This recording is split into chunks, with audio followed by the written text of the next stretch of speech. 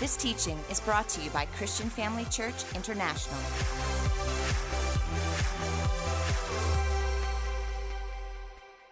Are you ready to get into the Word this evening? I'm very excited about the message that I'm going to be sharing with you. It's part number 4 on extraordinary relationships. And I think I'm going to be focusing on something unique as the Lord has led me this evening. And so won't you just pray with me before I pray? Let me just say this. I'm very grateful to my spiritual father.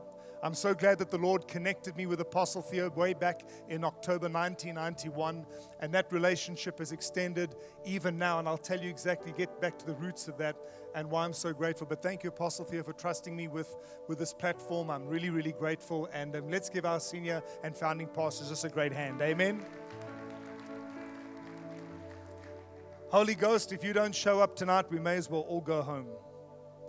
So I ask you to be present in this meeting. You are the teacher. You are the author of the Bible and the teacher. I know that there are people here tonight in various spaces and areas and relationships in their lives. And Lord, I really pray that your word would speak to each and every one of us. Unscramble the egg for many people this evening and navigate us through the maze of complexity that can sometimes come up in relationships. Simplify it for us tonight, Lord God, so that we can all move into extraordinary relationships, not just ordinary, but extraordinary relationships. Help us to understand that you as an extraordinary God penetrated an ordinary world to enter into a relationship with the fallen people just because you loved us.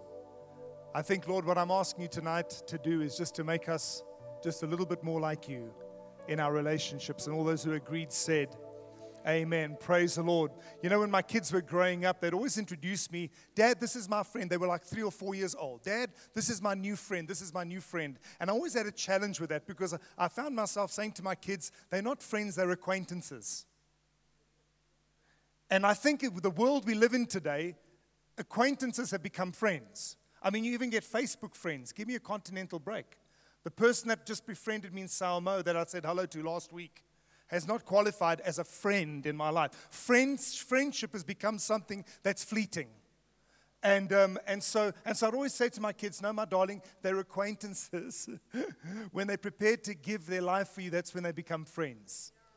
And so the kind of friendship that I'm speaking tonight about really is getting back to the root of what true friendship is all about. And I really want us to undergo kind of a relational reformation this evening as we delve into the scriptures. So the Bible is full of instructions about relationships. So what I've done is I've picked just a few relevant verses for tonight's message that will really serve as a foundation to build godly relationships on before I delve tonight later on into the book of friendship. Did you know your Bible had a book of friendship? It's right between Psalms and Proverbs. No, I'm just kidding. I'll reveal the secret to you a bit later. But yeah, your Bible has a book of friendship, but I'll get into that a bit later. Turn with me in your Bibles, please, to Ecclesiastes chapters 4. I'm going to be choosing some verses, not reading all through 8 to 12. It says here, there was a man all alone. How does Solomon start off with such a sad statement? Starts off by saying, there was a man all alone. I can't think of a greater torture than being alone in life. Being alone, the last member of your family that's left with no one to love, to look after you, with no friends, no one to connect to. When you fall alone. When you succeed alone without anybody to enjoy that success with you. When you build, and at the end you're all alone. I can't imagine a greater punishment in this life than walking alone. And yet I still find it so fascinating why people choose to walk alone. Because of hurts, they build up walls around them and they don't want to let anybody in because of disappointments, because of betrayals. They slowly erect these walls around them in order not to let anybody in, because when they let people in, they get hurt. I'm saying risk everything rather than being alone. So he says there was a man all alone. He had neither son nor brother. There was no end to his toil. This too is meaningless, a miserable business, the Bible says. It goes then on to tell us something that we know quite well, that two are better than one because they have good return for their labor. If either of them falls down, one can help the other up. So here we start off with this vision of loneliness, of despair, contrasted against just two people. and the kind of change that it can make. So from going alone now just to being two, all of a sudden there's return for your labor. If one falls, the other one picks the other one up. One can help the other up. But I pity anyone who falls and has no one to help them up. Also, if you lie down together, they will keep warm. But how can one keep warm alone? Though one may be overpowered, two can defend themselves, and a cord three strands is not quickly broken. I was reminded of a story I read just the other day. This one pastor had these two dogs, Tango and Cash, and these two dogs would sit poised, stalking, ready for the squirrels to come out the forest so they could run and chase them. They never ever caught them, but they would run out and chase them without fail every single afternoon as this pastor would sit on his stoop. As the years went by, one of the dogs, who was a bit older, went blind.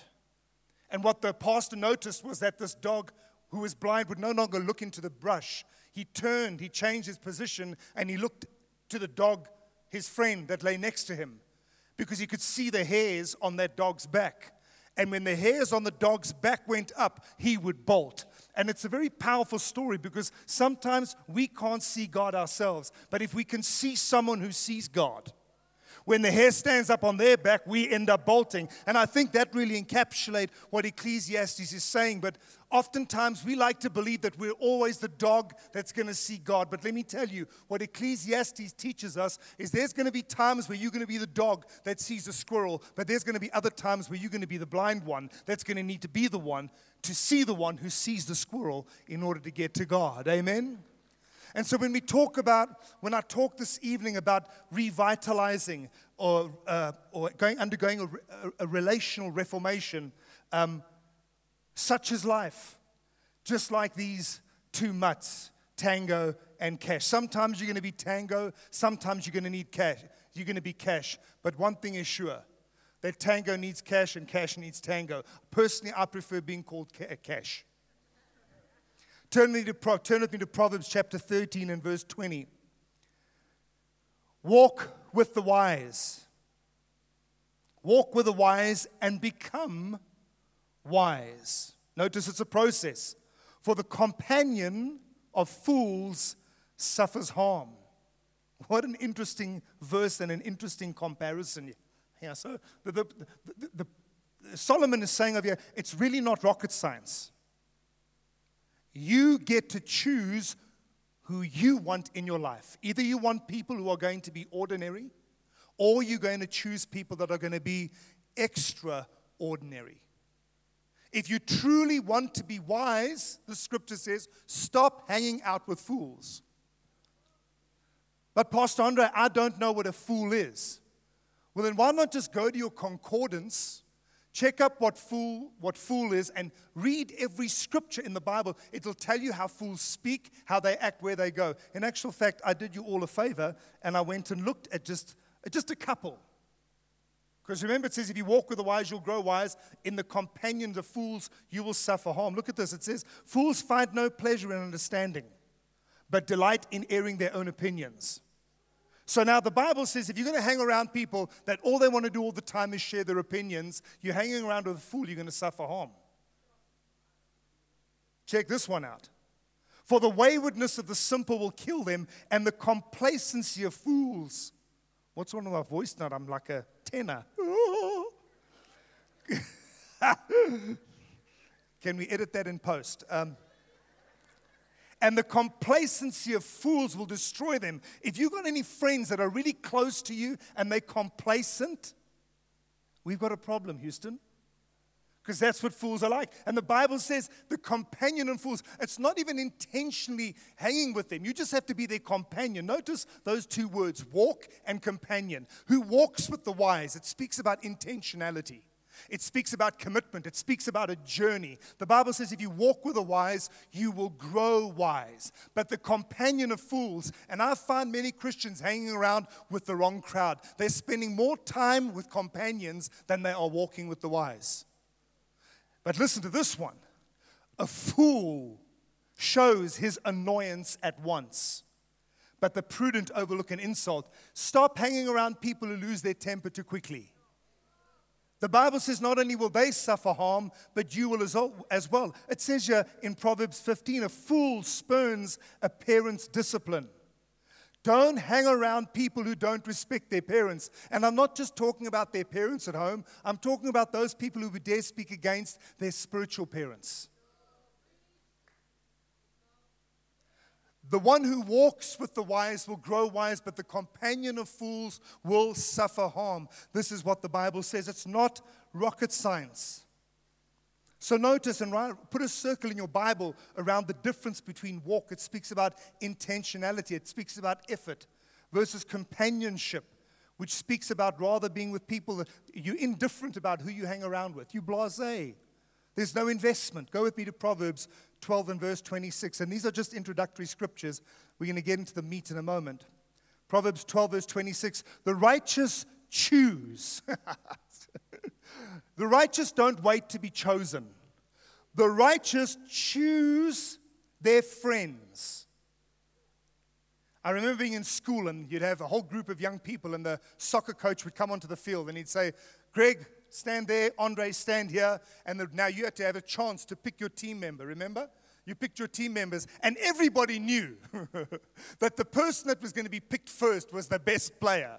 In Pedro's case, he was like picked last, right at the end of the queue. And you knew he's a very good soccer player, so I'm just spotting with him.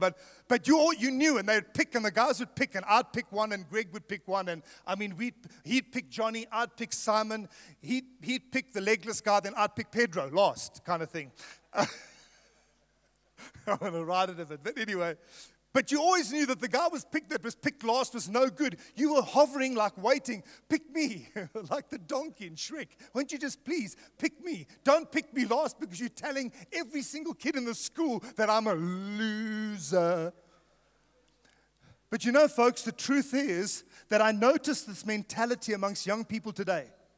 They're waiting for affirmation from those who are popular at school or famous on social media. They're the guys that are sitting there waiting, saying, oh, won't you just befriend me? Won't you just like what I do on Facebook? Won't you just... Friendship has become so fickle. They're seeking acknowledgement from people who don't even know who you are and will never invest into you. This idea of waiting to be picked by the crowd or affirmed by those who are popular instead of making your own hay while the sun shines. You don't wait to be picked. You're the guy that gets to pick. That's what this verse says. Stop waiting to be picked. Stop waiting for the friends to come. Look at what it says. It says, the righteous choose. The righteous never wait to be chosen. I raise my kids to say and to believe that you are leaders. You are always out in front. You're never the one at the back waiting. Look what it says. The righteous choose, not wait to be chosen. They choose their friends carefully. But look what it says, goes on to say, it says, but the way of the wicked leads them astray. What an interesting comparison from choosing friends to becoming wicked. Don't you think it's a bit extreme? What do I think that this verse is telling us? What is Solomon trying to communicate? Solomon is simply trying to communicate this. He's warning us that isolation ultimately will result in wickedness. Now, the word wicked simply means crooked. If you don't have extraordinary relationships in your life, over a term, your life will progressively become more wicked and skewed. Crooked in your thinking, crooked in your understanding, crooked in the way you perceive relationships, you perceive the world. It's never good to isolate yourselves. Ordinary relationships are based on things like personality, common interests, and sports. I'm talking about ordinary relationships. When we first came into ministry, myself and Pastor Greg identified that we both enjoyed playing golf. That was until I beat him every time, then he didn't want to play golf with me anymore. I'm kidding. He won once, I think. But if it was, and now listen, if it was just the golf, that kept us together. After I beat him, we wouldn't have been friends anymore. But there was something far greater that connected us together, and it was a common vision. And what was that vision? That vision was a vision disseminated by the Holy Ghost through a man that led us. And the vision simply stated that we are called to walk together, to bring people into the family of Jesus Christ, develop them to spiritual maturity, equip them for their work in the ministry in order to magnify God's name. I'm getting a bit ahead of myself, but one of the first things we're going to be taking a look at a bit later is purpose. The purpose in your relationships. So you see, ordinary relationships are based on things like personality, common interests, and sports.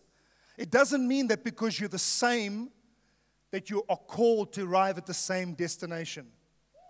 And likewise, there have been a few incidences in my life where the people I've drawn close to me, to my inner circle, haven't grown at the rate I believe God wanted them to do. And they were in my assignment for a season where I've had to sit across the table from them and said, listen, I can't be your friend anymore.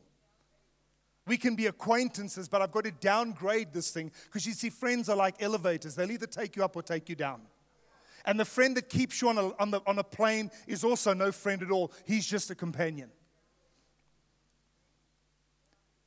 And some of us need to take stock of the current relationships we are in and filter them through the scriptures and say, listen, is this a God thing or is it just a good thing? Because not every good thing is a God thing.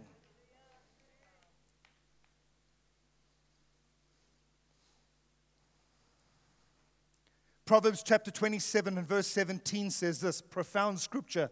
As iron sharpens iron, so one person, notice that, so one person, although the proverb is speaking about iron, it's comparing iron to people. We get sharpened in relationships with others. And this is why groups is so absolutely essential. You're going to come into a group environment where their common purpose is to grow and become more like Jesus every day. But I can promise you now, it's always going to be a mixed bag of nuts. You're going to get people in there with issues, with bondages that maybe got divorced. Some are coming out of addiction. You're going to get a guy that's a pilferer or casual thief, recovering, alcoholics. You're going to get a whole bunch of people in the groups that you go to. But if your goal in the group, if your purpose in the group is just to feel better, let me tell you what, that's the worst reason to get involved in a group. The Bible says here that we get sharpened when we're in company with people. Talk about sharpening. Go with me, please, in your Bibles to Ecclesiastes chapter 10 and verse 10. Listen to what it says here in Ecclesiastes. Solomon again notice, he says, if the axe is dull and its edge unsharpened. Proverbs just told us that how are we sharpened? Iron sharpens iron. People in contact, in connection with one another, in friendships, in extraordinary relationships with one another. That's what sharpens us. He says that if the axe is dull and its edge unsharpened, more strength is needed. But skill, what skill?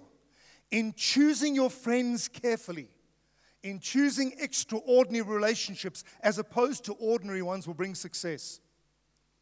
I used to watch every now and then when I was in America on ESPN. One of the things they like to do in America is chop trees for sport. Go figure.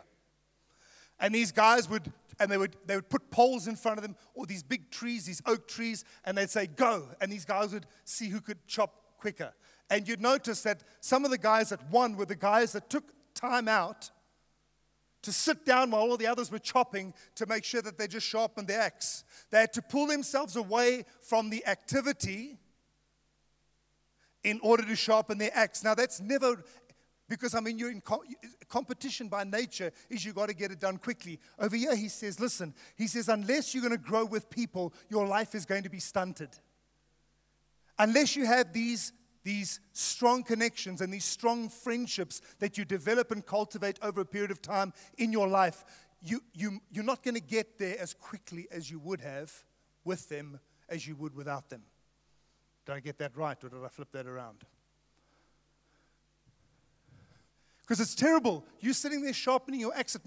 You have to sit down And that's what relationships are like. You have to take time away. Can you imagine a guy sitting down there sharpening his axe and everyone else is chopping? How terrible it must feel, but I need to work, I need to do it. Solomon says, listen, you need to sharpen your axe, and the way we do this is through relationships. And so, moving on, I want to speak about 3 areas that we need to be aware of in order to move relationships from ordinary to extraordinary. Tonight, really, for us that are listening and for those that will maybe watch on Facebook either now or later, tonight is all about taking stock of our existing relationships and placing them under God's microscope, if you would. God's word and wisdom in order to ascertain whether there are some of those relationships that we have that can maybe move from ordinary to extraordinary. And this is the contrast between ordinary and extraordinary. And the culmination of our message is going to come down to those 2 groups of friends that we have and what we need to choose. So we're going to be pulling a statement of our relational account tonight, so to speak. Am I overdrawn? Have you drawn more out of the friendship than you've invested into it? Am I over-invested into something that's not showing godly dividends? Am I invested into a relationship? Am I pursuing this girl and she ain't pursuing nothing back? Just to oversimplify it. What's the balance sheet say? Am I depositing while everyone else is withdrawing? Do I give into this relationship and give? They withdraw without ever investing back into it. And so we're going to be taking a look, as I mentioned earlier, at the book of relationships, or the book of companions, which is actually the book of Ruth. Ruth's name means companion, means relationship. So we're going to take a look at these 3 areas from the book of Ruth, and we're going to see how we can migrate and move our ordinary relationships into extraordinary ones. I want to give you a bit of a background first. So Ruth means companionship or friendship. The book of Ruth. So it's a book of companionship. And the book of Ruth really speaks about, now you might never have heard it taught in this light before, because the focus is generally Boaz, who is a type of Christ. And I'm going to assume tonight that you know the story. I don't have time to backtrack and tell you the story about Ruth, Naomi, and Orpah and Boaz. But it tells a story of how any relationship can go from complete loss to a relationship that is extremely productive. It's a book that restores hope to our relationships in a relationally broken world. The book of Ruth starts off with a lady by the name of Naomi, a woman who's lost absolutely everything. She's lost her sons. She's lost her family. She has no grandchildren. She's a foreigner in a foreign country, all alone, without any prospects for the future. You can imagine you traveling to another country with your family. Everyone dies except you, and you're in a completely foreign nation. No one to look after you. You're beyond the age of being able to bear children. So we find this woman in a completely hopeless situation. But in the book of Ruth, God is about to write into Naomi's life some extraordinary relationships that finds her ultimately not only being restored, but blessed beyond measure. So here we go with the first key that I'd like to share with you tonight, or the first area, and that is the area of purpose. The area of purpose.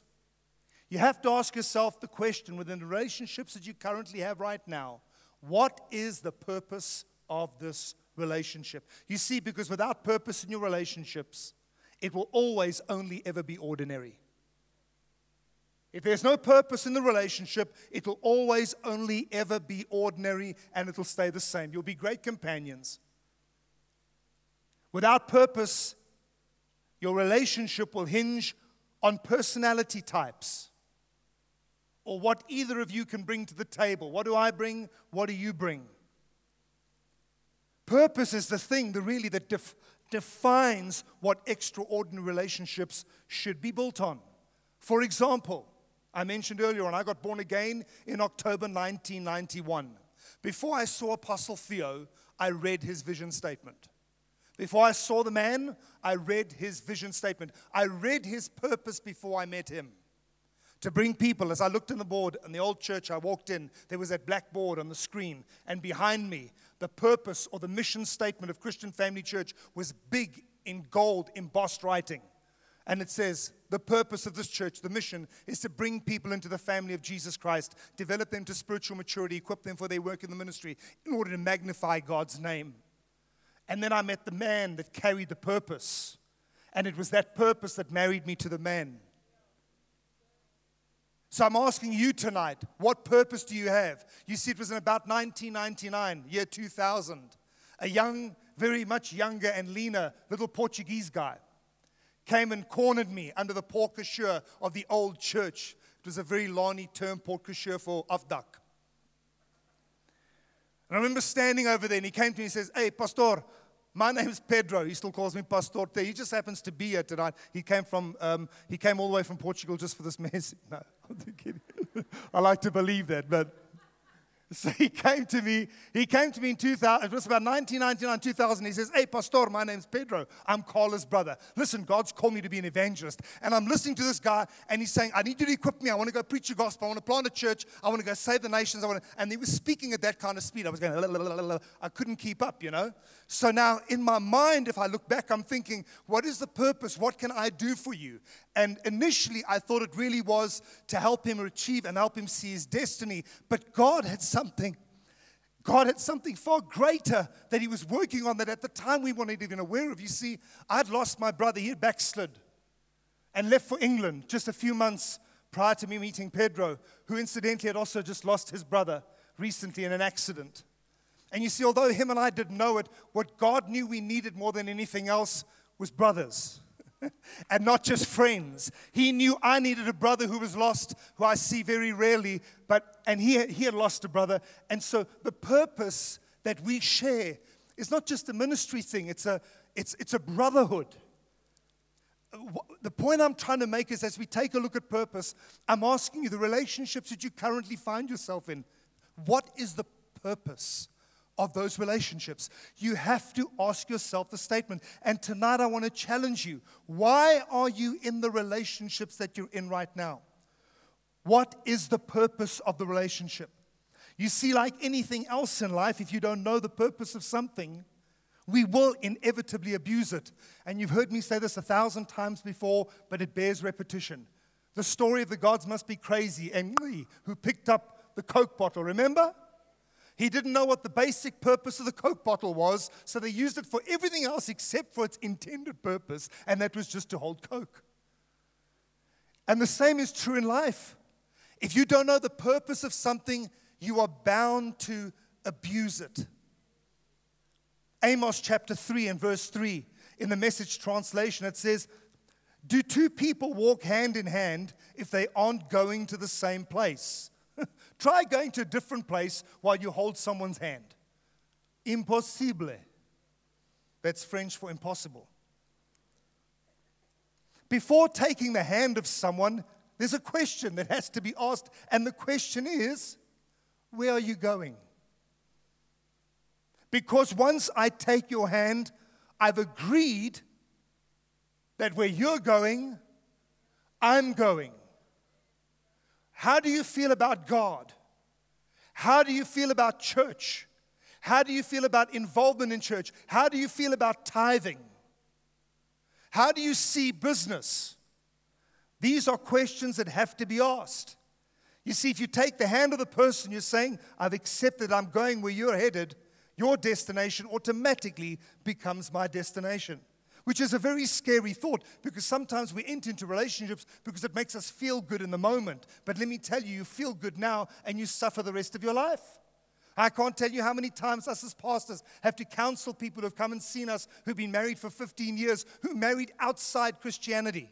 Married people of different religions. What fellowship has Christ with Belial? Then they want to come to us pastors and we've got to fix their problem like this. What fellowship? So in the moment they were all in love. Their love crossed religious barriers, religious divides. It doesn't matter that you're Jewish and I'm Christian, or you Muslim and I'm a Hindu. That doesn't matter. We're just in love, love, love. And then guess what? Reality kicks in and you realize, oy vey, So to ask that question first is critically important. What is the purpose? Where are you going? Or else you're going to wind up like the captain of the boat that took Jonah on board. I preached a message many years ago. Show me your friends and I'll show you your future. The captain didn't ask Jonah where he was going. He just saw the guy had money. And don't we do that often sometimes? We befriend people because we see that they're very flush. They're very wealthy. This captain thought, hey, here's a guy, charged him to get on the boat, didn't ask him the questions. The next minute, he's literally throwing everything overboard. The sailors are throwing their wealth overboard. And then the captain catches a clue and he says, hey, who are you? Where are you going? And that's when Jonah comes clean. He says, what's your walk with God like? No, I know God, but I'm running away from him. And you came onto my boat? Yeah. He asked the question way too late. So the first issue when we speak about purpose is you've got to ask yourself, what is the purpose? And never ever trade personality, charisma, hobbies and sports, or emotional commonality for purpose. Purpose must be the thing that holds you together. Before you go into business with anyone, ask them, what is your purpose? Where are we going? What do you believe about the kingdom? How much do you believe in sowing into the kingdom? Turn with me to Ruth chapter 11, and I'm gonna rush this as we close. I said all that to come to these final verses. Ruth chapter 1, it says, but Naomi said, return home, my daughters. So what has happened? Naomi's lost everything. She's got 2 daughters-in-law. One is Orpah and the other one is Ruth. And this woman is in a very, very vulnerable place. In actual fact, she's got no one. So she should be holding on to the only 2 relationships that she's got. But as a very brave person, and only a brave person would do, she's saying to herself, listen, I don't want you in my life if you don't want to be there. I'm in a very bad space.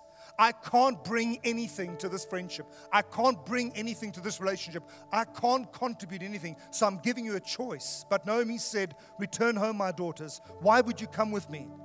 Am I going to have any more sons who could become your husbands? Return home, my daughters. I'm too old to have another husband. Even if I thought there was still hope for me, even if I had a husband tonight and then gave birth to sons, would you wait until they grew up?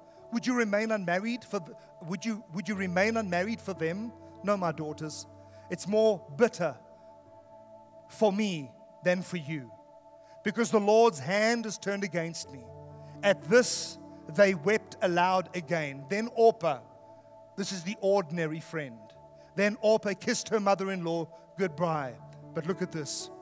But Ruth, talk about extraordinary relationships. But Ruth clung to her. In verse 16 to 18, it says, but Ruth replied, don't urge me to leave you or to turn back from you.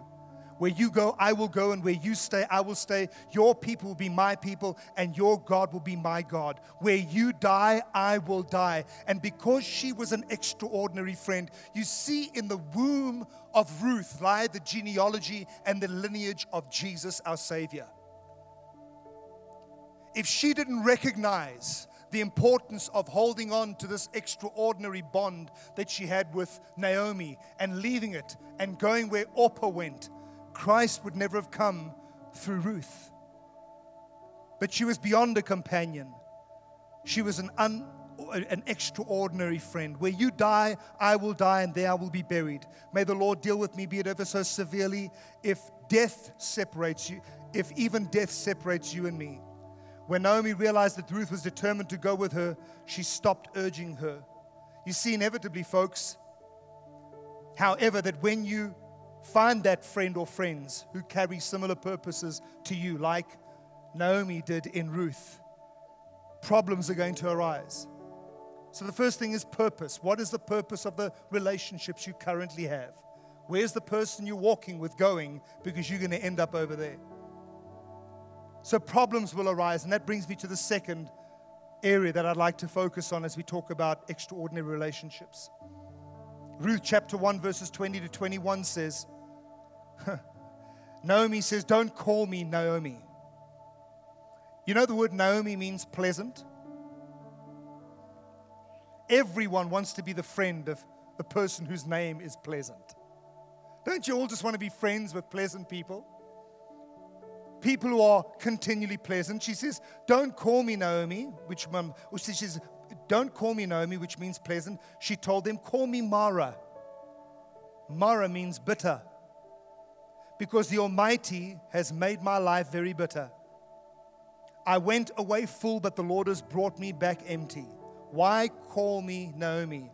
The Lord has afflicted me. The Almighty has brought misfortune upon me. So here we find Naomi in a very bad place where she considers her life not only to be bitter, but to be in a very bitter place.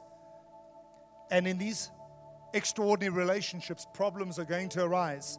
Difficult times are going to come. And this gives us a beautiful picture of how they should be dealt with.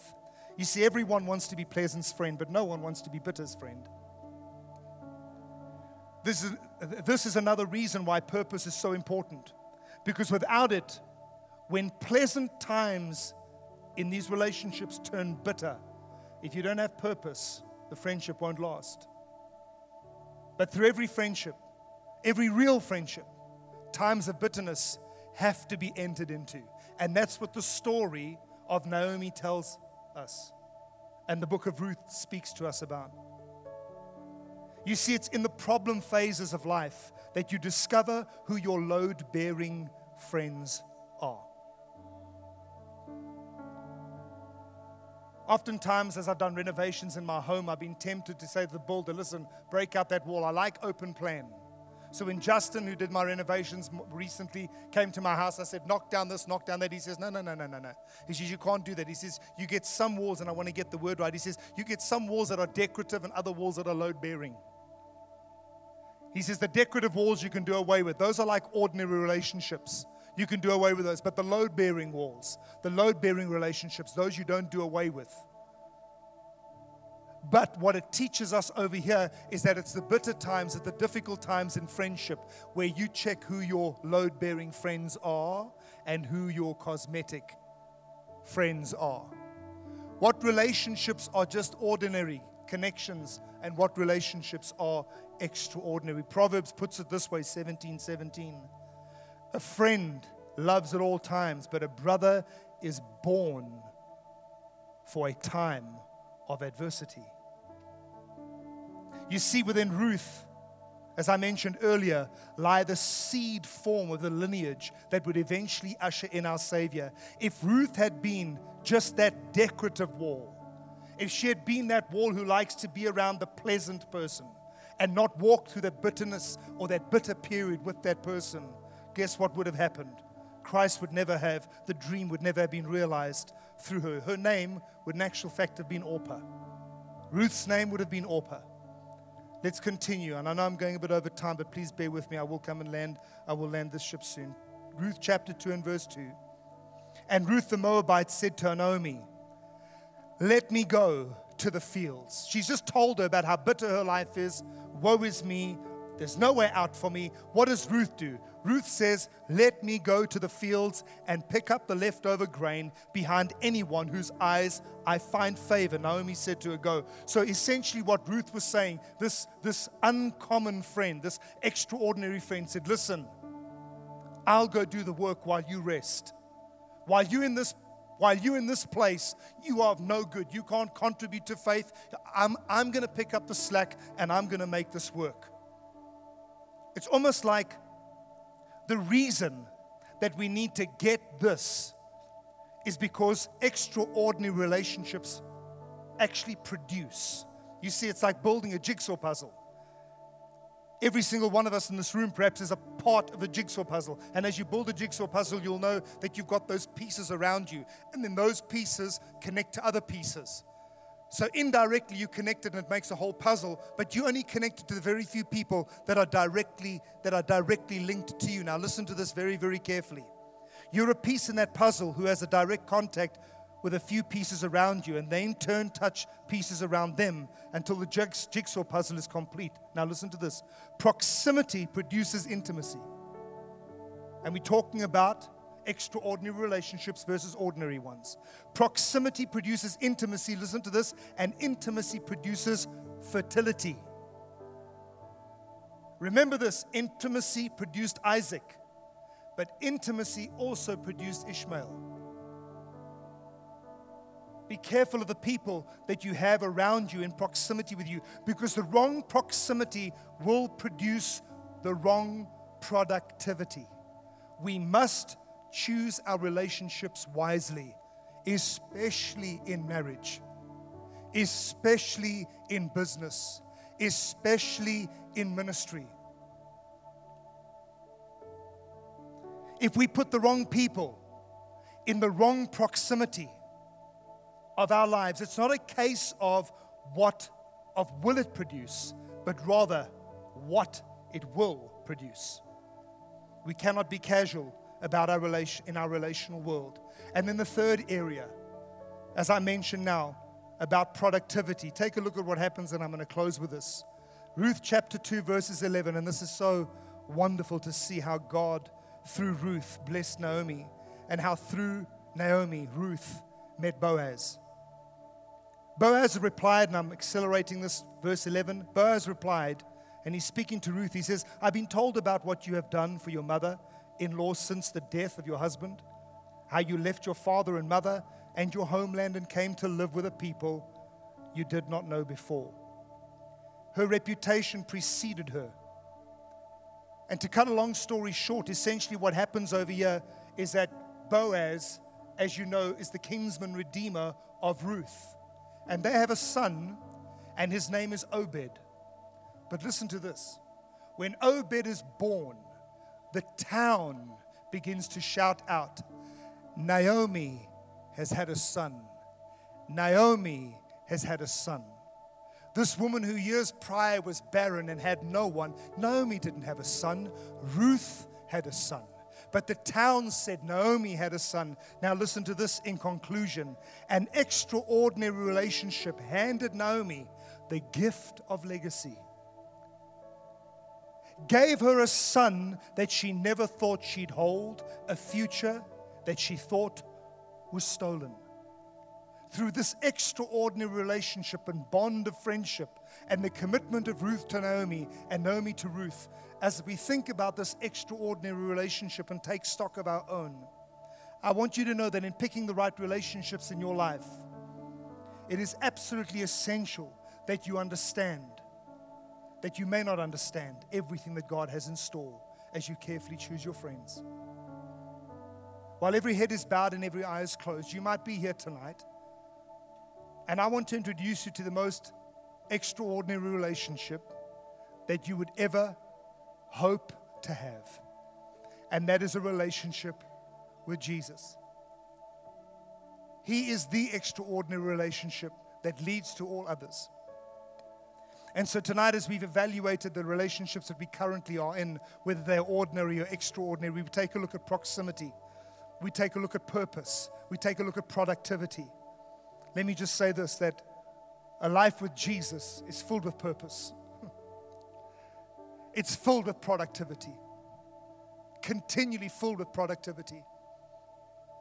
So while every head is bowed and every eye is closed, I'm not going to embarrass you. I'm not going to ask you to come to the front, and I'm not going to go to where you are. I just simply want to introduce you to Jesus. But there is conditions. The condition is simply this, that you say, Lord Jesus, forgive me of my sin. Cleanse me and wash me. I've messed up, I know I have. To enter into your family, I need to be forgiven. And so here I am tonight, and I'm saying, Lord Jesus, forgive me. For all have sinned and fallen short of the glory of God, the Bible says. So tonight I'm simply asking those of you that have never entered into this extraordinary relationship with Jesus, would you do that tonight? I want to pray with you. At the count of 3, I want you to raise your hands, indicating to me and the Lord that you're ready for this first extraordinary relationship that will lead to every other relationship from here on out. At the count of 3, 1, 2, 3. Raise your hand right now. Thank you. Thank you. I see those hands. God bless you. Thank you. I see those hands going up all over. Thank you. So I see your hand. I see your hand over there. So thank you. God bless you. God bless you. Families coming to Jesus. That's wonderful. God bless you. Thank you for raising your hand. Now, while your hand is raised, I'm going to ask everybody to pray this prayer after me, especially those of you with your hands raised. Please pray this prayer after me. Let's say this together. Say, Heavenly Father, I come to you in the name of Jesus. I come as a sinner, someone who knows that they've failed you But I know tonight that there is forgiveness in Jesus. Lord Jesus, I believe that you died for me, and after 3 days you rose to life again. You paid the price for my sin so that tonight I can be forgiven. Father, I'm asking to have this extraordinary relationship with you. In Jesus' name, amen. Thank you for joining us during this episode of Living Life with Dr. Theo and Bev Wolmarans. We hope that through this inspired teaching, you had an encounter with God. If you enjoy the teaching ministry of Apostle Theo and Dr. Bev Wolmarans and would like to enjoy more resources, we hope you will visit our website at www.christianfamilychurch.co.za, or for our American listeners, www.christianfamilychurchsa.com.